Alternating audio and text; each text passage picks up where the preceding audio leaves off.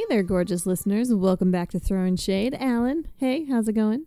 Baruch Hashem. Baruch Hashem. How wonderful. So, last episode, we dove deep into the mystical wonders of Lilith and her, and how just complicated and nuanced that character is and her origin story. And this week, it sounds like we're going to do some more Lilith. Yeah? Yeah, a little bit more. Okay. A little bit more detailed into that story, and there's a lot more to come. So I'm ready. Let's do it. Okay. Let's kick off. So this is something we're learning from the Chida, Rabbi Chaim Yosef David Azulai. Okay, so the Chida was, he's from the 1700s in Jerusalem area, biblical scholar, kind of a big deal. Yeah, way to go, Miriam. Yeah, I did my wiki. Yeah. Okay, nice. Thank you for doing the wiki. That's what I'm here for. So the Chida, he's actually bringing from a different Makubal. We're going to get pretty mystical here, Zohar stuff too. All right, going deep. So he says about Lilith that, first of all, Lilith didn't get her name right away. Oh, interesting. Right. Her first name was actually, drum roll please, Chava. Which is what? Seriously? Which is very confusing. Yeah. That's super confusing. But she's called in the books Chava Harishayna, the first Chava. Oh. Yeah. Okay. We're going to learn where she gets the name Lilith in a minute. Yeah. But so Chava, by the way, is Eve in English. Yes. So effectively, they're saying that Lilith was the first Eve. Yes. Right. How we would say it in English, as it were. Okay, great. So Chava Harishona, the first Eve. But the word Chava in Hebrew means life. It's a way to say life. Right. As opposed to Adam, which has a number of meanings. Right. Aleph, Dam, the first blood, the first human blood. Oh, so Dam meaning blood, right? And Aleph being the first letter of the Hebrew alphabet. Right. Adam also coming from the same root, the same shoresh as Adama, which means earth, which, the second story in Genesis has Adam being formed out of the earth. Mm-hmm. Okay. All right. So fascinating. Right. So, and what I'm about to say, I should mention, in addition to being pretty mystical and out there, it's going to get a little racy. It's going to get a little politically incorrect. We'll have plenty to discuss. Okay, so parents listening with their children or more sensitive listeners, as they say on NPR, please be warned. Right. And so a lot to dig into here. Okay.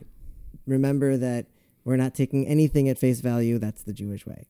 So, right. So I'm going to say what it is, and then we'll actually understand it later. Okay. Nasa v'nishma. Let's do it, and then we'll understand it. Very good. Okay. According to this Makubal that's quoted by the Chida, that what happened is the Chava Harishayna, this first Chava, she was initially created to be the same height as Adam Rishon. Oh, like physical height. Physical height, yes. Okay. And because of this, it actually caused the problem. Because of this, this is why she didn't accept Adam's authority over her. And that's why she fled. Okay. And then subsequently, that's why Hashem created the second Chava from the rib from the side of Adam. Okay. And when Hashem did that, the first Chava got jealous, and she started to do in what's called in Hebrew, she mileles. Mileles means to incant. She started to do spells directed at the Chava, the second Chava. Milelet? Yes. Or that sounds an awful lot like another word. Right, and that's why she's called Lilith. Oh, right. Interesting. You look like you maybe were expecting a different answer. I expected nothing. I came in here with beginner's mind. I'm ready to learn anything. Wait, so was Chava like Eve number 2? Was she shorter than Adam? It seems to be that way. I don't know. But if you look at, this is not a question I had ever had reason to consider before. Except when you look at like every Renaissance painting where it's very, of Adam and Eve in the garden. It's very like, traditional milky skinned Adam and Eve. And they're both sort of, plump and light and whatever. And Eve is always, the woman's always shorter. Right. Well, what's interesting is that also, I mean, I'm no expert in this field, but isn't it the case that biologically, we should hold on for the discussion for the second segment, but I thought that in general, women are shorter than men. Is that wrong? I think so. So. I mean, we probably have listeners who know this stuff better, but my understanding is the average height of an American male, which we're taller than a lot of people in the world and shorter than a lot of others, but an average American male is something like 5'9" or so, and an average American woman is something like 5'4". Right. Which is a pretty significant difference. Okay. But that's obviously not across the board. Yes. No, it's not. For the listeners who don't know us, Miriam is actually taller than I am. So I thought I would point that out. Yeah. Anyway. Yeah. Well, they can tell by, the way we speak. Mm-hmm. That, yeah. Okay. So moving right along. That's it. I'm leaving. Just kidding. Continue. Okay. Yes. And that's why she's called Lilith. Right. Okay. Mm-hmm. What does she do next?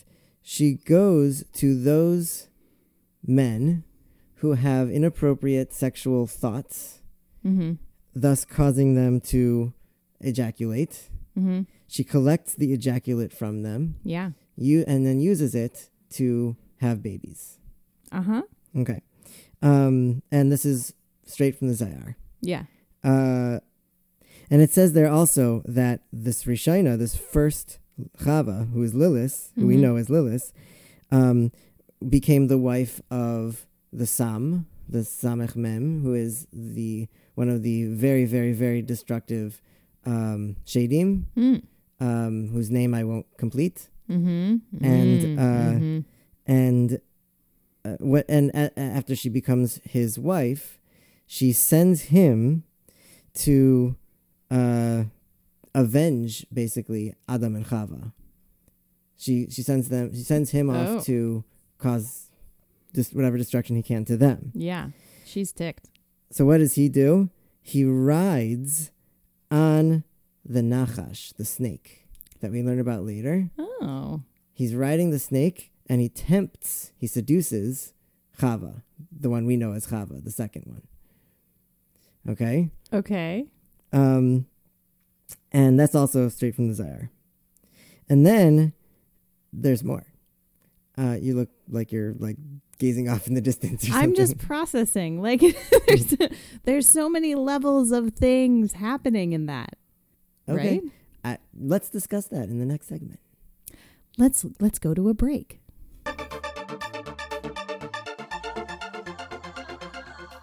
Okay. So when we left off before the break, we learned that Lilith was actually literally named the first Eve, that she got upset, and the whole garden debacle with Adam and Eve too was actually because of this cat fight that was going on.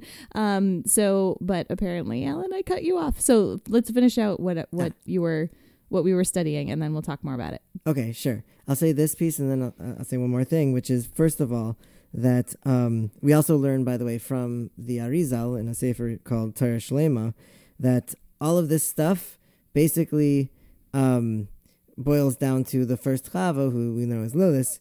All she really did was she went and had adultery with the Nachash. And that's what caused everything. So that's like another sort of piece to think about. And I bring it up because there are other pieces too. There's another commentary that we may get to that says that Lilith never was created of flesh in the first place. So this whole thing about being the same height, maybe we're not talking about a physical height after all. So, and so like I'm bringing all this up to say, like, this is not quote unquote written in stone. There are all these different understandings of, anyway, I just thought I'd,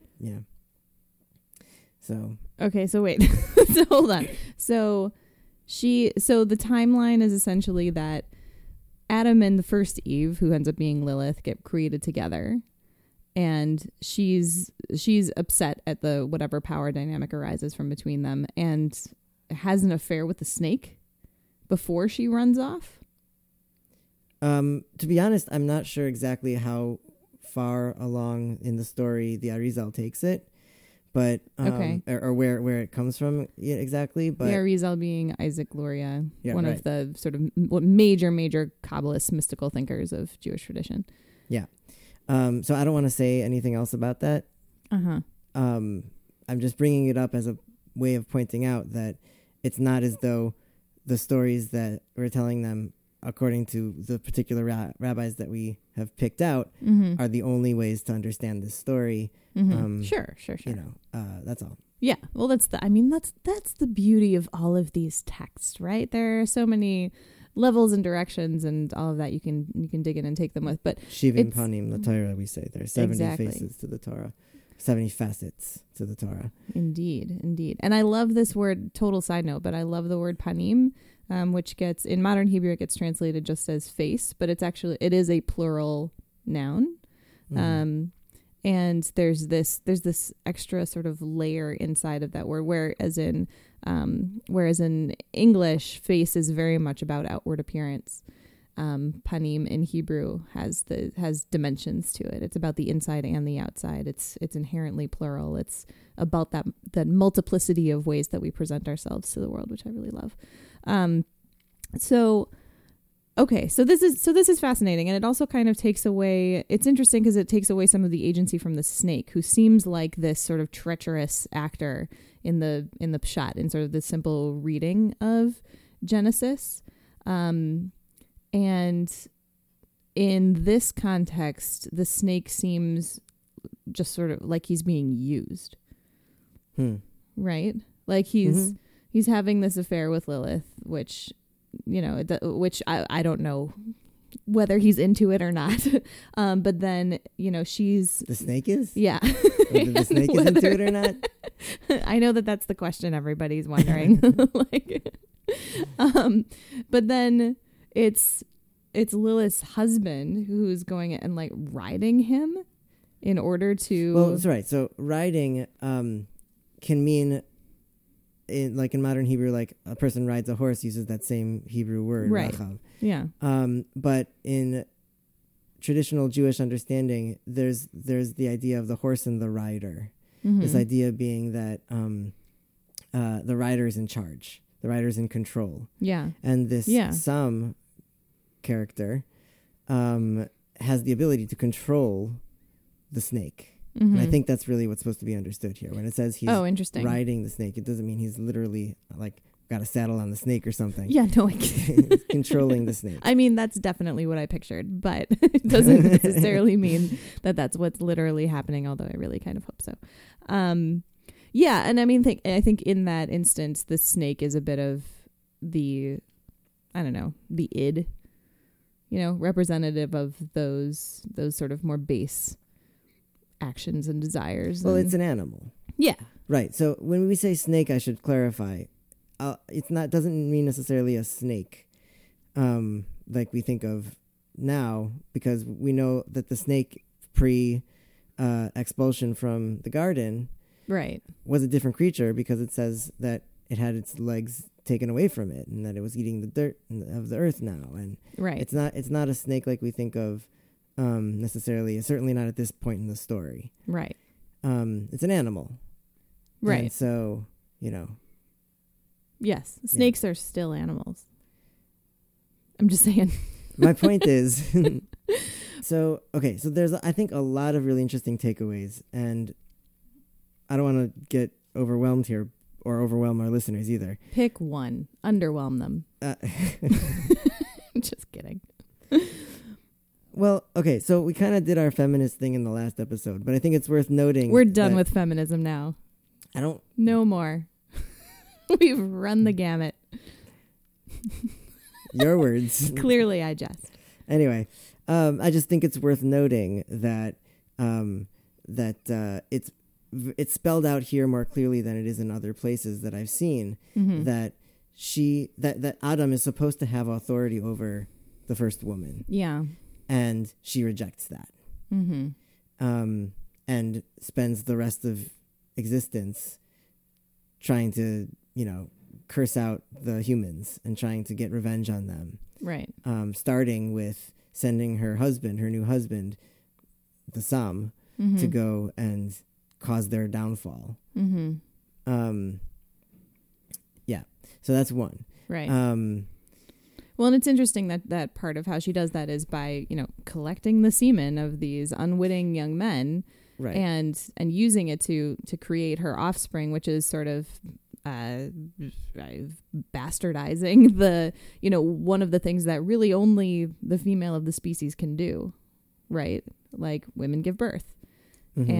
and she's weaponizing that in a way, right. I'm really glad you used that word, because in the next episode I'd like to talk about weapons. But okay, it's a really awesome story. Ooh. But stay tuned. But yeah, and basically it's I hear what you're saying, and that's actually where I was going to go with it, is this idea that men in a sort of twisted way become victimized by saying, if some man somewhere, you said young man, doesn't have to be young man. Sure. If any man anywhere has an emission of any kind, on purpose or not, right, that's created got countless demons. Lilith, that's caused by Lilith, and Lilith takes advantage of it. Right. And those Shadim are there to cause destruction now. Right. And so that becomes a force for instilling a real sense of shame. Right. Right. Which shaming someone is an effective, if not entirely ethical, way of, controlling or, guiding a group of people. Mm-hmm. And I also think there's part of me that thinks about Lilith in sort of that hyper feminized Disney villain kind of way. Like you think about every Disney lady villain, right? You think about Maleficent, you think about Ursula, or any of them. They're always really made up. They're always really exaggerated examples of womanhood and femininity and things like that. And I feel like there's an element of that happening with Lilith as well. That she's taking all of these, what should be the comely, pleasant, side of what it means to be a woman, and really like pushing that to a terrifying extreme, in a way that, just like makes you uncomfortable to think about. Right. I mean, we talked last episode about her. I mean, she's collecting all of this seed to have more than 100 babies every day, because so many of them she knows are going to die because she chose to stay out of the garden. And it's just like this idea of femininity and birth and womanhood and what it means to be a mother, and all of this taken to this really horrifying extreme. Well, so right, and I just, not to put too fine a point on it, but it's taken to this extreme, so that she can have revenge on the humans who caused this for her. Yeah. Right? She doesn't think of it necessarily as her own fault. Mm-hmm. Yeah. Oh, man. There's more to dig into here. We're going to have to keep going in another episode, but thank you, Alan, for totally like weirding me out and making uncomfortable. Making everyone uncomfortable. Really appreciate it. Yep. Yeah.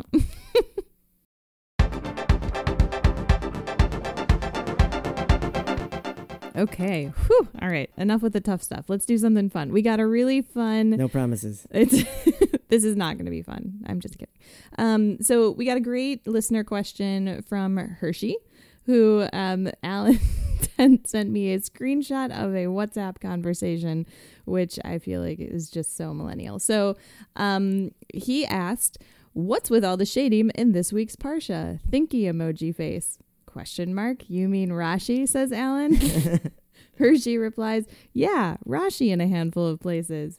Alan. Yeah, I don't You know. don't have to read the whole thing. But we get a few shading Okay. sources from Rashi. Okay, you can stop. You sent me the whole screenshot. I'm reading the whole thing. Please stop. I just don't know what's so special about Va'era. But Mazel Tov, you've just submitted an official listener question to Throwing Shade.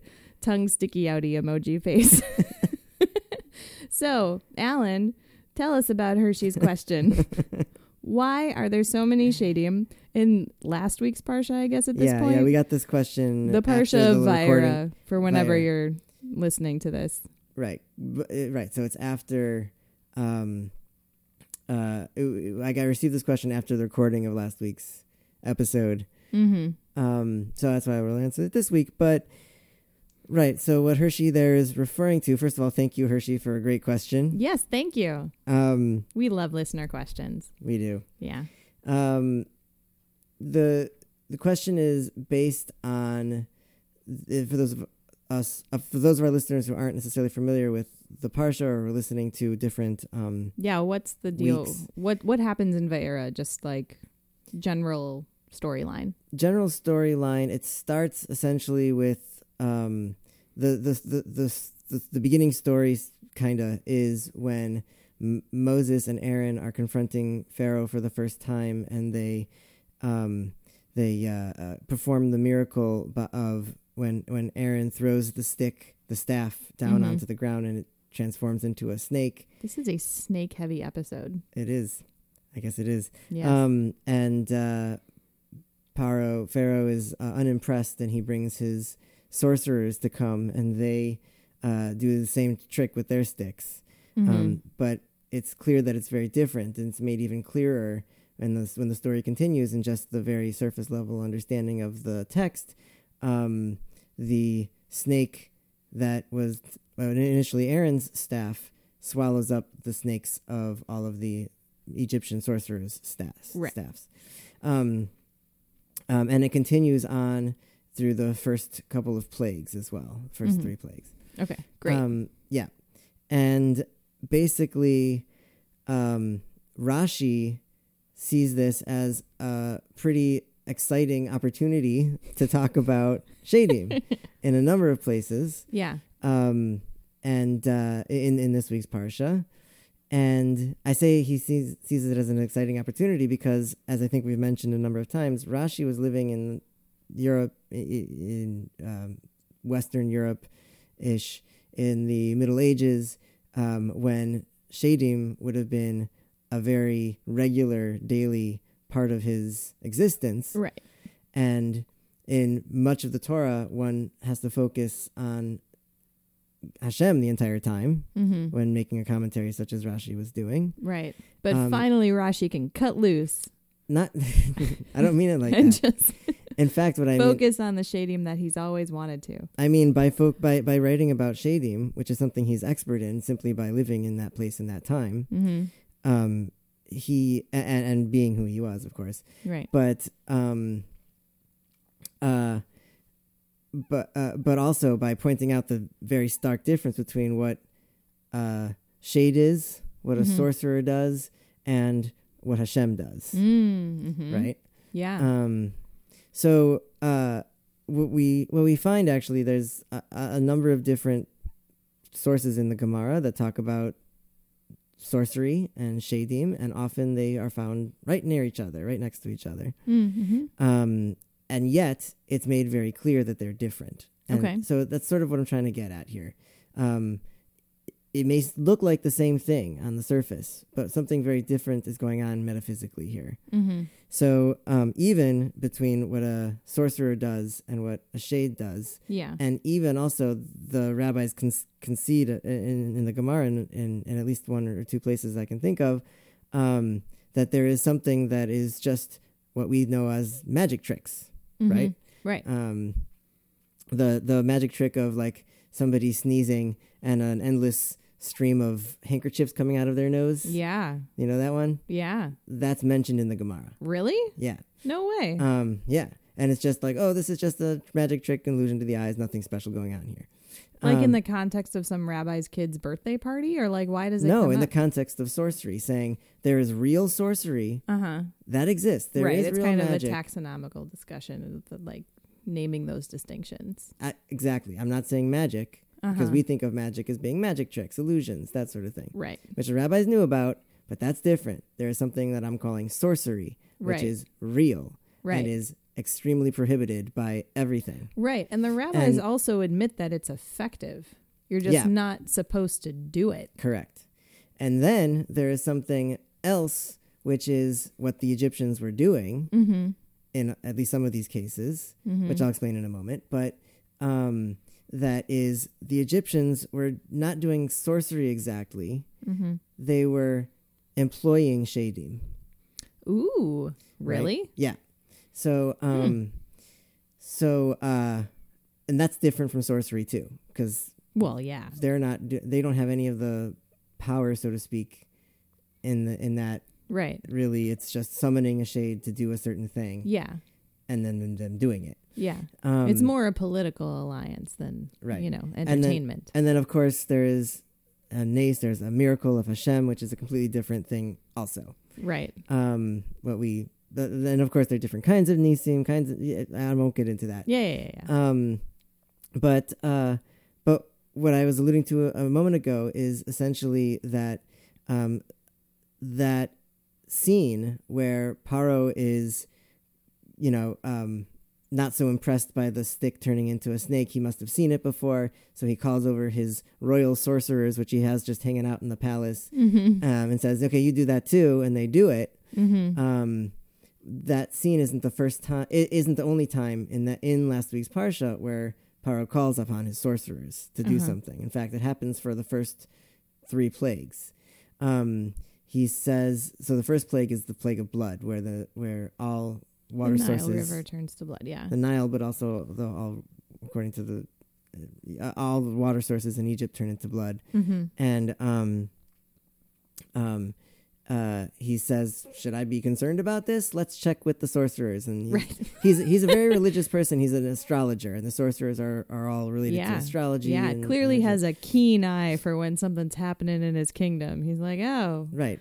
But our entire source of water is turned to blood. Should I be worried about this? That is leadership. Right. So he calls his sorcerers. Any chance to rib Pharaoh. He's the power. Well, right. I agree 100%. Yeah. He calls his sorcerers. He says, "Can you do this trick?" And they do. Yeah. So they do it on a much smaller scale. But they are able to turn water to blood. Right. Okay.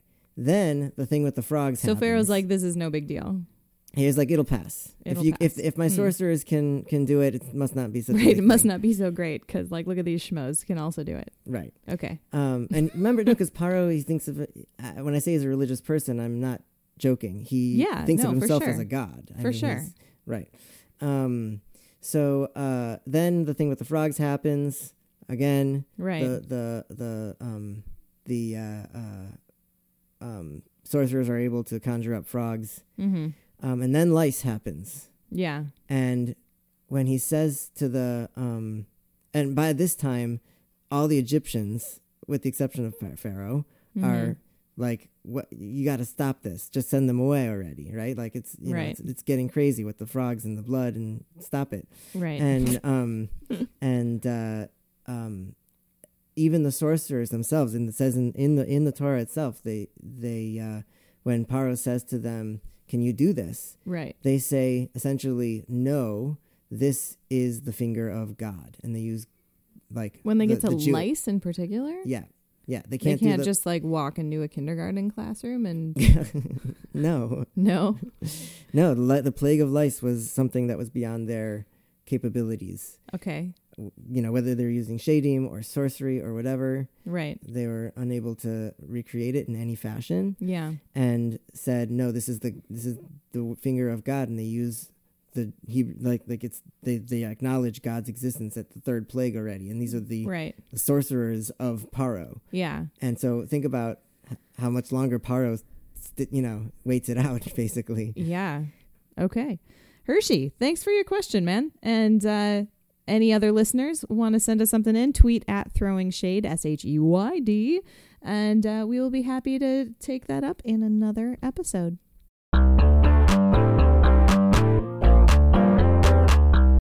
Okay, shade throwers, thanks for sticking with us. We'll close out with our action item of the week. And Alan, what I was thinking about was just the role of power in its many forms that has shown up in this whole conversation, both with Adam and Lilith and Adam and Eve and the snake, and then later with the sorcerers versus Moses and Aaron and God acting, and all of these things coming together. And I think it's really interesting to look at the things around us through the lens of power and who has it and who wants it and who's trying to get it and how, and the mechanisms for gaining more power or losing power, and to what extent those mechanisms are real or righteous, and to what extent they are healthy or useful, and to what extent they're not and hurtful. So I think it's an important lens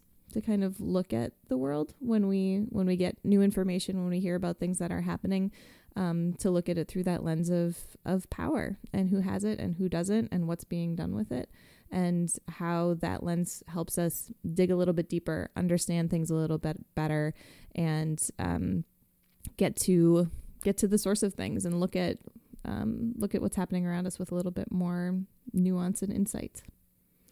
Yeah, and along with that, I'm sorry, you usurped me last week. You making a power play? Huh? I like what you're saying. One of the I just have to say, I have to bring in something from Rabbi Nachman, who says, of course you do.